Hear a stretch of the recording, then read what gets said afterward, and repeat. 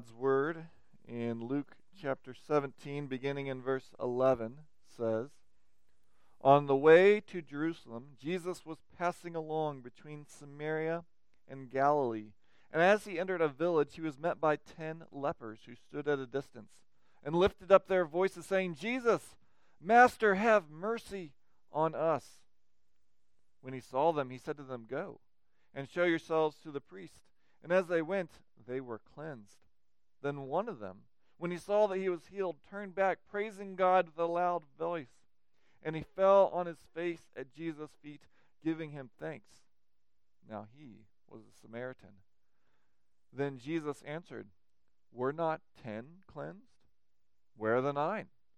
Was no one found to return and give praise to God except this foreigner? And he said to him, Rise and go your way. Your faith has made you well. Coronavirus. When I first heard someone say that, I kind of thought it was a joke. Like, hey man, I got the coronavirus. I have to hang out on the beach and drink Coronas all the time. Like, it was like, how could you have a coronavirus? But I realize it's not a joke. It's serious. And if any of you have been following the news, know it's no laughing matter. The virus started in the Wuhan province in China. And even this last week, there was a day in which over 100 people died. And so far, almost 1,700 people have died from it.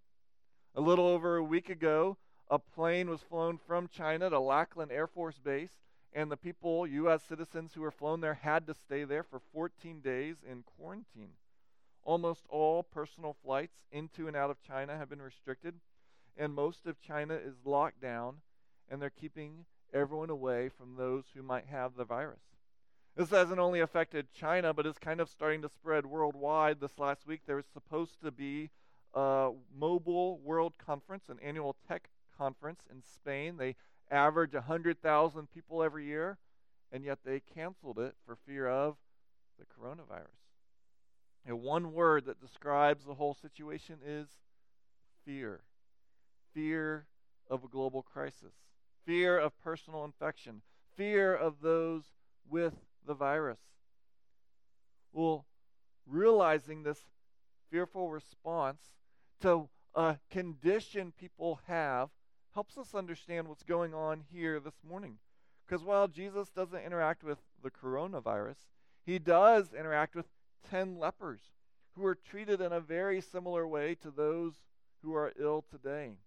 In the story here, it's not just a nice moral tale about us going and being more thankful people, though we should. The story reveals the very heart of God and his actions toward broken, outcast people. If you have your bulletin, you'll see on the back the outline of verses 11 through 14. We see that there is mercy for the outcast. In verses 15 through 16, though, there's a surprising responder. And then lastly, in 17 through 19, Jesus seeks adoration. But first, beginning in verses 11 through 14, we see that there is mercy for the outcast. And it says Jesus was on his way to Jerusalem, and he's passing through Samaria and Galilee. Now, Luke uses the phrase, Jesus was on his way to Jerusalem, the way we might talk about someone, a politician, on their way to Washington. You know, on their way to Washington, they might go make a speech in Utah, and then they might go over to Florida, and then they might go up to Wisconsin. They're going to all these places, kind of talking about their final goal, their destination, their purpose. Well, here Jesus says something similar, because if you study the geography of Luke closely, Jesus goes south and then north, and on both times it says he's on his way to Jerusalem. Well, that's shorthand for saying he's on the way to the cross. That's his purpose. And as he's on the way to the cross, he doesn't allow other ministry opportunities to be pushed to the side. He has mercy, he has compassion wherever he goes. And here, as he approaches an unnamed village, 10 unnamed men, 10 lepers, come and approach him. Now, leprosy was feared. It was a very serious issue for Israelites. And in Leviticus, you can read chapters 13 and 14 that give detailed descriptions of how they diagnosed it, how they treated it, and the proper response to people with leprosy. As you read it, you quickly realize leprosy is not just one condition but it's kind of a catch-all for many skin conditions. And thus, it's not what we would typically call leprosy today or Hansen's disease. But leprosy made one ritually unclean, and you had to go to the local priest and show him your condition. And if the priest declared you to be leprous, you then had to wear different clothes. Anytime you saw someone, you had to shout, "Unclean!" And you had to live outside of the community. Thus, being leprous condemned you to the lowest part of society. Not only were you socially cut off from everyone, but you are purposely avoided because of fear of contamination. Like the coronavirus, no one wanted anything to do with you. They hoped that you would stay far off in your quarantine zone so that you don't come close to me. Now just consider the horrible nature of this. There'd be no going over to grandma's for the weekend. There'd be no grandma coming to visit you because they don't want to have anything to do with you. There's no birthday parties. There's no significant events you'd celebrate with any of your friends and family, unless your friends and family also had leprosy. You couldn't go into the temple, and you couldn't even go into the town.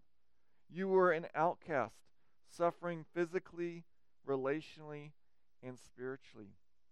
And thus, when these lepers hear that Jesus is coming, they cry out for mercy. They address him by his personal name, and they call him teacher. Most likely, these men, they'd heard of Jesus because reports had gone out. We read in Luke 4. Luke 5, he healed a leper by touching him. And surely as other lepers here, did you hear about John? This man named Jesus healed him, and he's clean, and he's back home again. And thus, when they know Jesus is there, they cry out, "Teacher, have mercy on us." When Jesus sees the lepers, he speaks to them. Now, that may not seem like much, but consider how most people would have responded. Most people would have responded, "Get back. Don't talk to me. I don't want anything to do with you." And yet Jesus engages them. He has mercy. He talks to them. And he compassionately tells them, "Go show yourselves to the priest." Now that must have hit them like, well, what? We're supposed to go show ourselves to the priest after we're healed. We've already been diagnosed. They already know we have leprosy. Why are we going to the priest? He's just going to say, "Yes, you still have leprosy." And what Jesus is doing is he's calling them to have faith that he's going to heal them. And so these men turn and in faith start to go back.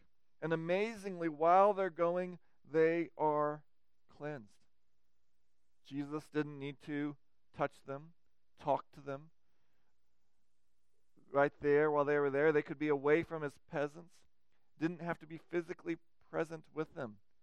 And he just willed their cleansing, and it happened. Now, any physical healing is a miracle, but the rabbis thought that being healed of leprosy was just as impossible as raising the dead. Yet Jesus had to do this, and by doing this, he is again authenticating that he is the Messiah. When we saw in Luke 4, Jesus begin his ministry, one of the things he quoted from Isaiah 6 is that he came to bring release from bondage, even bondage to leprosy. You remember in Luke 7, John the Baptist, who had proclaimed that Jesus is the Messiah, is now sitting in prison. And so he's wondering, well, if Jesus came to bring release from bondage, or the Messiah did, why am I here? And so he sent his disciples, and the disciples said, "John is wondering, are you really the Messiah?" And Jesus said, "Go and tell John what you've seen and heard. The blind receive their sight, the lame walk, lepers are cleansed." By Jesus healing the lepers, he's showing them that he is the Messiah who's come to bring healing. In an interesting, somewhat humorous way, those who often deny his power will have to look at it in the face, because the priest will have to examine and say, "Yes, your leprosy is gone." And they would have had to say, someone healed you. And it could only point to Jesus being God's Messiah. I don't know about you. you read these stories, we can have so many of these miraculous healings that we're like, yeah, Jesus healed another person. Yeah, there's another one, another healed. And yet each one of them should make us go, that is amazing. He is incredibly merciful. He is incredibly powerful. He didn't wave a wand. He didn't give an incantation. He didn't have a new secret treatment that he worked up in his lab. He didn't have to do anything except will it to happen. And by his will alone, 10 men were healed of leprosy. Not that you would want to, but imagine you went to a hospital where they're treating coronavirus, and you went and talked to 10 guys, and you said, hey, I don't want y'all to have this, so you can just go ahead and go see the discharge nurse.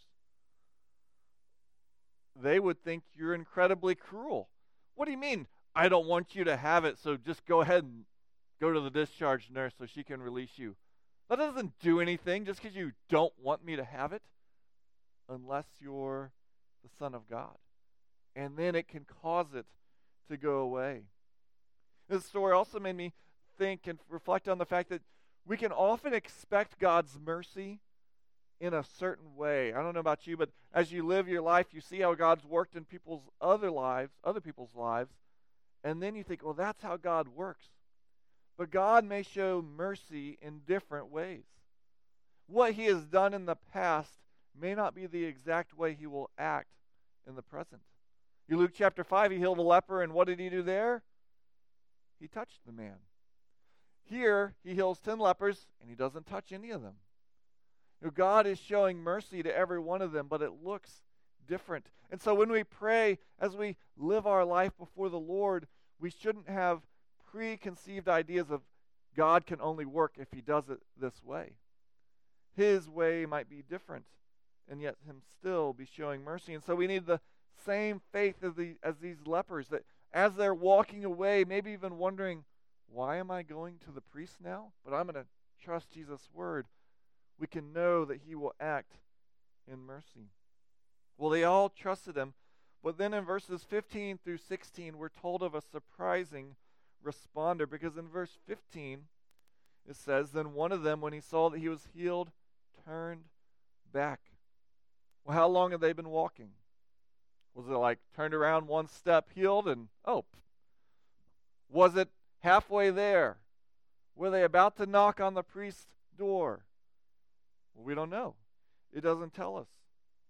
But rather, it does mention that one came back and loudly glorified God. And the question that Jesus is later going to ask is, well, where are the other 9? I think we can draw a wrong conclusion from this, and that is that the other 9 weren't thankful. I bet the other 9 were thankful. When they go to the priest and then they go back to their families, and their families go, well, what happened?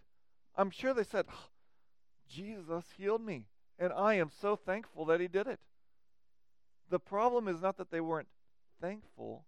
The problem is that they didn't come back in adoration and praise of God.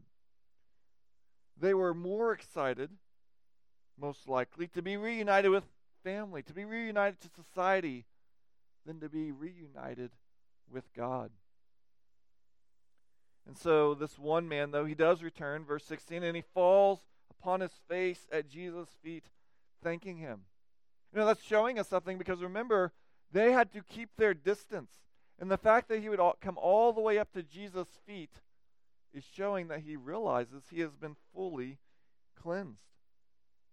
He has a new view of his own condition. I am a new man. Along with that, he sees Jesus differently, because he doesn't call him teacher again. He bows before him. And then Luke drops a surprising fact into the story, because he says, now he was a Samaritan. Now that may not be very surprising to us, but Luke intentionally saved this information so that he would rattle the thinking of his Jewish readers. One man writes, Luke draws out our sympathy for the one thankful man, and perhaps even our admiration, before we discover too late to despise him, that he is a Samaritan. Most likely the other 9 are Jewish men, but what do? They just keep going. The only one who returns is a Samaritan. This would startle them because the Jews and Samaritans hated each other. They were animosities that went on for centuries, both for theological and relational reasons. Theologically, the Samaritans only recognized the first 5 books of the Bible, and they said we should worship at Mount Gerizim. The Jews said, no, we should read all of the Old Testament scriptures, and we should worship at Mount Zion. Along with these differences, theologically, in 128 BC, so about 150 years before this, John Hyrcanus, he was a Jew, he destroyed the Samaritan sanctuary. Then in 6 to 9 BC, almost 100 years later, the Samaritans snuck into the Jewish temple at night and spread bones all around it, making it ceremonially unclean. And so they had a deep hatred for each other. And as you read the Gospels, you see this over and over. When they attacked Jesus, they accuse him in John chapter 8 that he had a demon and he was a Samaritan. Like, having a demon's bad, but I'm going to up that. You're also a Samaritan. Take that. Things were so bad, we read in John 4, they wouldn't even share a cup of water with a Samaritan. At one point, as we've looked through Luke, Jesus is going, and the Samaritans wouldn't let him go through their town. Why? Because he was going to Jerusalem. If you're going to go there, you can't come through our town. And what did his disciples want to do after that? We should call down fire and destroy them. All they had was rage and animosity for one another. And understanding this hostile relationship between the Jews and Samaritans shows why when Luke says he was a Samaritan, it would be shocking to them. They couldn't believe this. It would be like talking and saying, well, the 9 men who kept going, they were American evangelicals. And the one who turned around came back, he was a Middle Eastern Muslim. What? No. One of the evangelicals, they would have turned and come back. Muslim. He would have kept going. No, the one who came back was the one that no one would expect. And Jesus is showing that God delights to save all people, not just Jews, not just males or the rich or whites or any external difference we could note. And Luke has been showing this to us over and over. Luke's genealogy doesn't begin, as Matthew's does, with Abraham. Rather, it goes all the way back to Adam, the father of all humans. When Jesus came to the temple, Simeon proclaimed a prophecy, praised for God, and said that Jesus was a light for revelation for the Gentiles. Jesus himself in Luke 13 said that people from east and west, north and south, will recline at the table in the kingdom of God. And so the issue is, how do you respond to Jesus? Well, Jesus, though, he is going to seek adoration. Our third point, verses 17 through 19, because Jesus responds to this Samaritan and he asks 3 rhetorical questions. First, he asks, were not 10 cleansed? Now, that's not Jesus going, oh man, I was willing for 10, and did I mess up? Did I not do the right will formula in my brain? He's not confused. He knows that 10 were cleansed. It's obvious, well, yes, 10 were cleansed.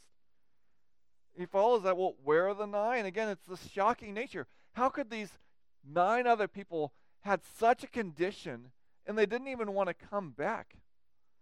Well, Jesus' third question would have really grabbed their attention. For he says, was no one found turning back in order to give glory to God except this foreigner? Now, the word foreigner is a word that is used nowhere else in the Greek New Testament.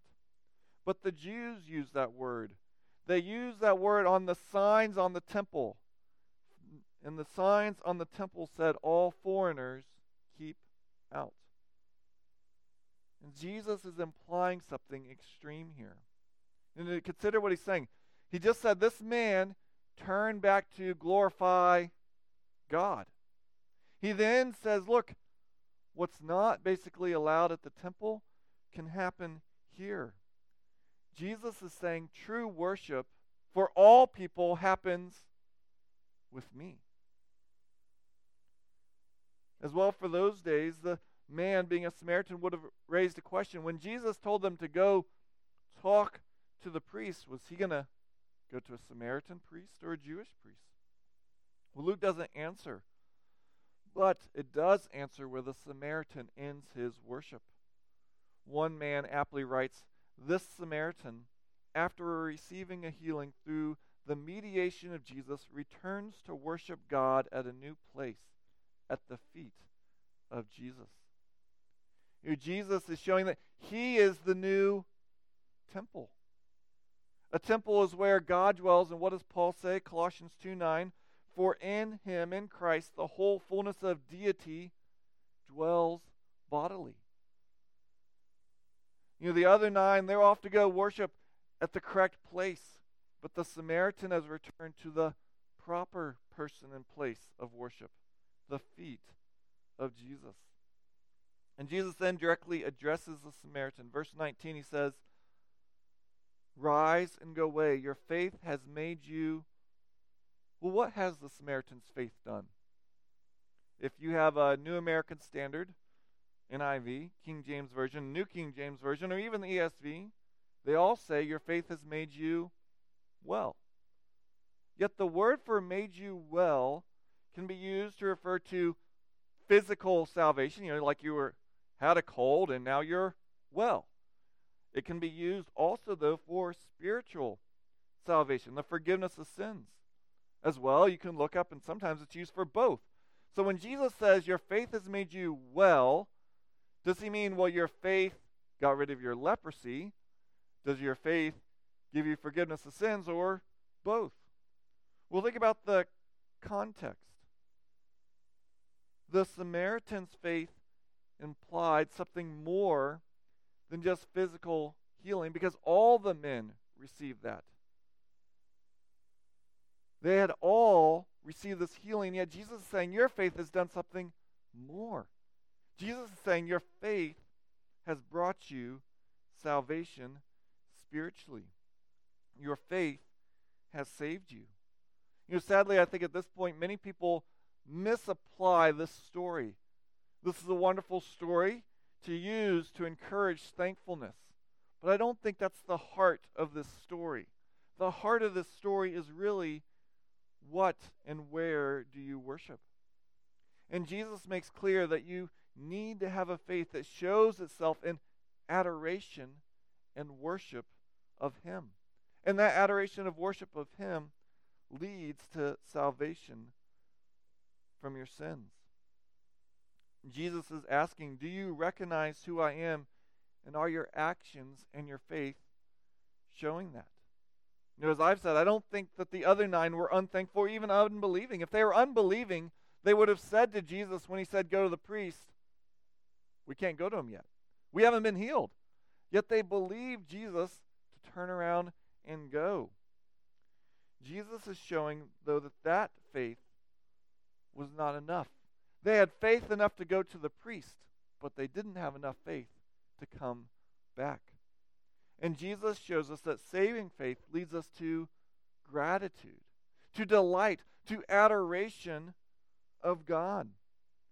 The proper response is seen in the Samaritan, that he saw that Jesus is more than just a teacher. He's more than just a healer. He is God himself.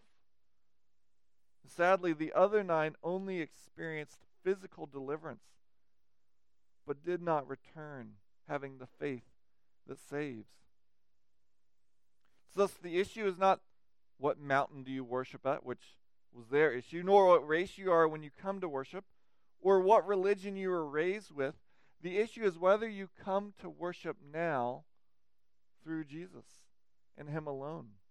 Think about what's going on. They began this story by saying Jesus is on his way to the cross, and he's trying to show them, and these are the people who are my followers.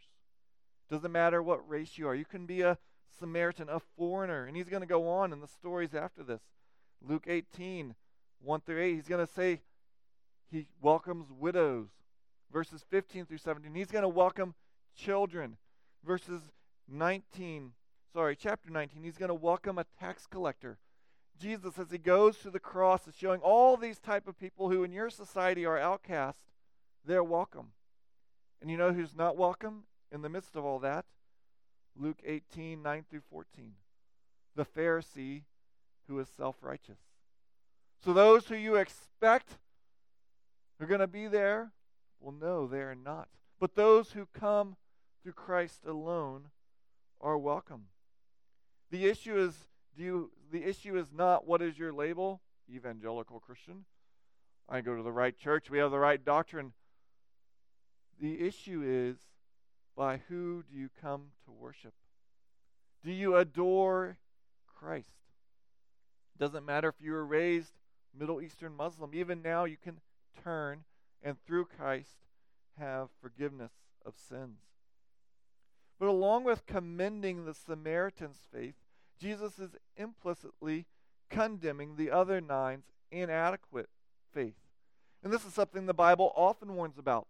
Famous verses in James about how the demons believe and shudder. They have a type of faith, but it's not saving faith. Or Hebrews 6, 4 through 6 warns that there are those who have once been enlightened, who have tasted the heavenly gift and have shared in the Holy Spirit, and have tasted the goodness of the Word of God and the powers of the age to come, and then have fallen away. They didn't have real, lasting faith that adored Christ. Judas, he tasted of the power of the Spirit. He knew of the power of God. He saw these miracles, and yet, what did he really adore? Money. All it took was 30 pieces of silver. What would it take for you? 30 minutes of forbidden pleasure? $30? $30,000? 30 years of being popular and powerful? Or to ask another way, why do you come to Jesus? You know, many come, I come because my children, they need to learn about Jesus, and they're going to learn good morals in the church, and that's why we need to come. Well, Jesus doesn't want you to come just so you have good morals for your children. He wants you to come so that you might adore him, that you might realize that he is God himself. You know, the 9 Jewish lepers got exactly what they came for, physical healing. But that's all they wanted. And like them, you can have a type of faith in Jesus. You even realize he can change your life in positive ways. And yet you're not recognizing that he is the one worthy of all your adoration. If you're honest, what really gets your adoration is your family or your career or your hobbies or your sports. That's what excites you. Yeah, Jesus is good and he keeps my life going well, but boy, I can't wait till this is over so I can go fill in the blank. And Jesus warns of having a faith that only goes halfway and doesn't go all the way to adoration. Excuse me. Jesus says a proper faith trusts and adores him. What's interesting as you read through the New Testament, this is the only time that Jesus is given thanks like this. There's an interesting story, Acts 14, where Paul heals someone, heals a crippled man, and then the people in the town, they come out and they start saying that Barnabas is Zeus and Paul is Hermes, and they even bring out a priest, the priest of Zeus, and they're going to offer sacrifices. But Paul tells them, Acts 14 through 15, he says, or it says, they tore their garments and rushed out into the crowd crying out, "Men, why are you doing these things? We are also men like nature with you, and we bring you good news that you should turn from these things to a living God, who made the heaven and the earth and the sea and all that is in them." You know, that's the type of response you should have if someone comes to bow before you. And yet Jesus didn't do that. Jesus didn't say, no, you don't understand, I'm just a prophet. No, I'm just a good teacher. Well, I'm just here to give you good morals. No, Jesus commends the man and says, yes, this is the type of faith you should have. You should be coming and bowing before me. You know, any middle ground that says, well, I like Jesus, but, I don't think he's God, is not really grasping with what Jesus was claiming for himself. And many people have had a problem with this. And they think, well, Jesus shouldn't be acting like this. That maybe he's even an egomaniac, saying people should worship me. And if you think that Jesus is only another man, then that's true. And yet if Jesus is God in the flesh, then that is the best thing we can do. That's actually what we should do. It'll be what's best for us. And that will actually bring us the greatest joy. C.S. Lewis writes about this, and he talks about how when we love something, we always praise it. He says, the world rings with praise. Lovers praising their mistresses, readers their favorite poets, walkers praising the countryside, players praising their favorite game. I think we delight to praise what we enjoy because the praise not merely expresses but completes the enjoyment. It is its appointed consummation. And so Jesus is calling us to our appointed consummation, to worship and adore him. You know, Jesus didn't come just to get from us. He came to give his life. You know, he became the leper. He became the outcast, the foreigner, the one that everyone despised. And he did this so that we might be welcomed and loved. And he then calls us, look, like the Samaritan, come back and adore me. And you can be healed not just of any physical thing eternally, but you can be healed from what really matters, your sin. The coronavirus has us in fear. But there is something we should fear more than that, or even leprosy. Because sin is more contagious, more lethal. And yet most people don't even worry about it. No big deal. Jesus, though, he comes to bring us healing in every sense, but in the most important sense of what is robbing us of our greatest pleasure, robbing us from our relationship with God. Thus, come to Jesus in adoration and know full and lasting healing and joy. So what do you come to Jesus for? The 9 lepers got the healing from Jesus that they desired. What do you desire? Let's pray. Oh Lord, may you be our adoration. Lord, so many things are vying and pulling and calling us. May we delight in them as the good gifts they are, as they point us back to you. Lord, may we not shun the good things you've given us, but may we see that they are mere signposts pointing to the true, living, and fully satisfying God. It's in your Son's name we pray. Amen.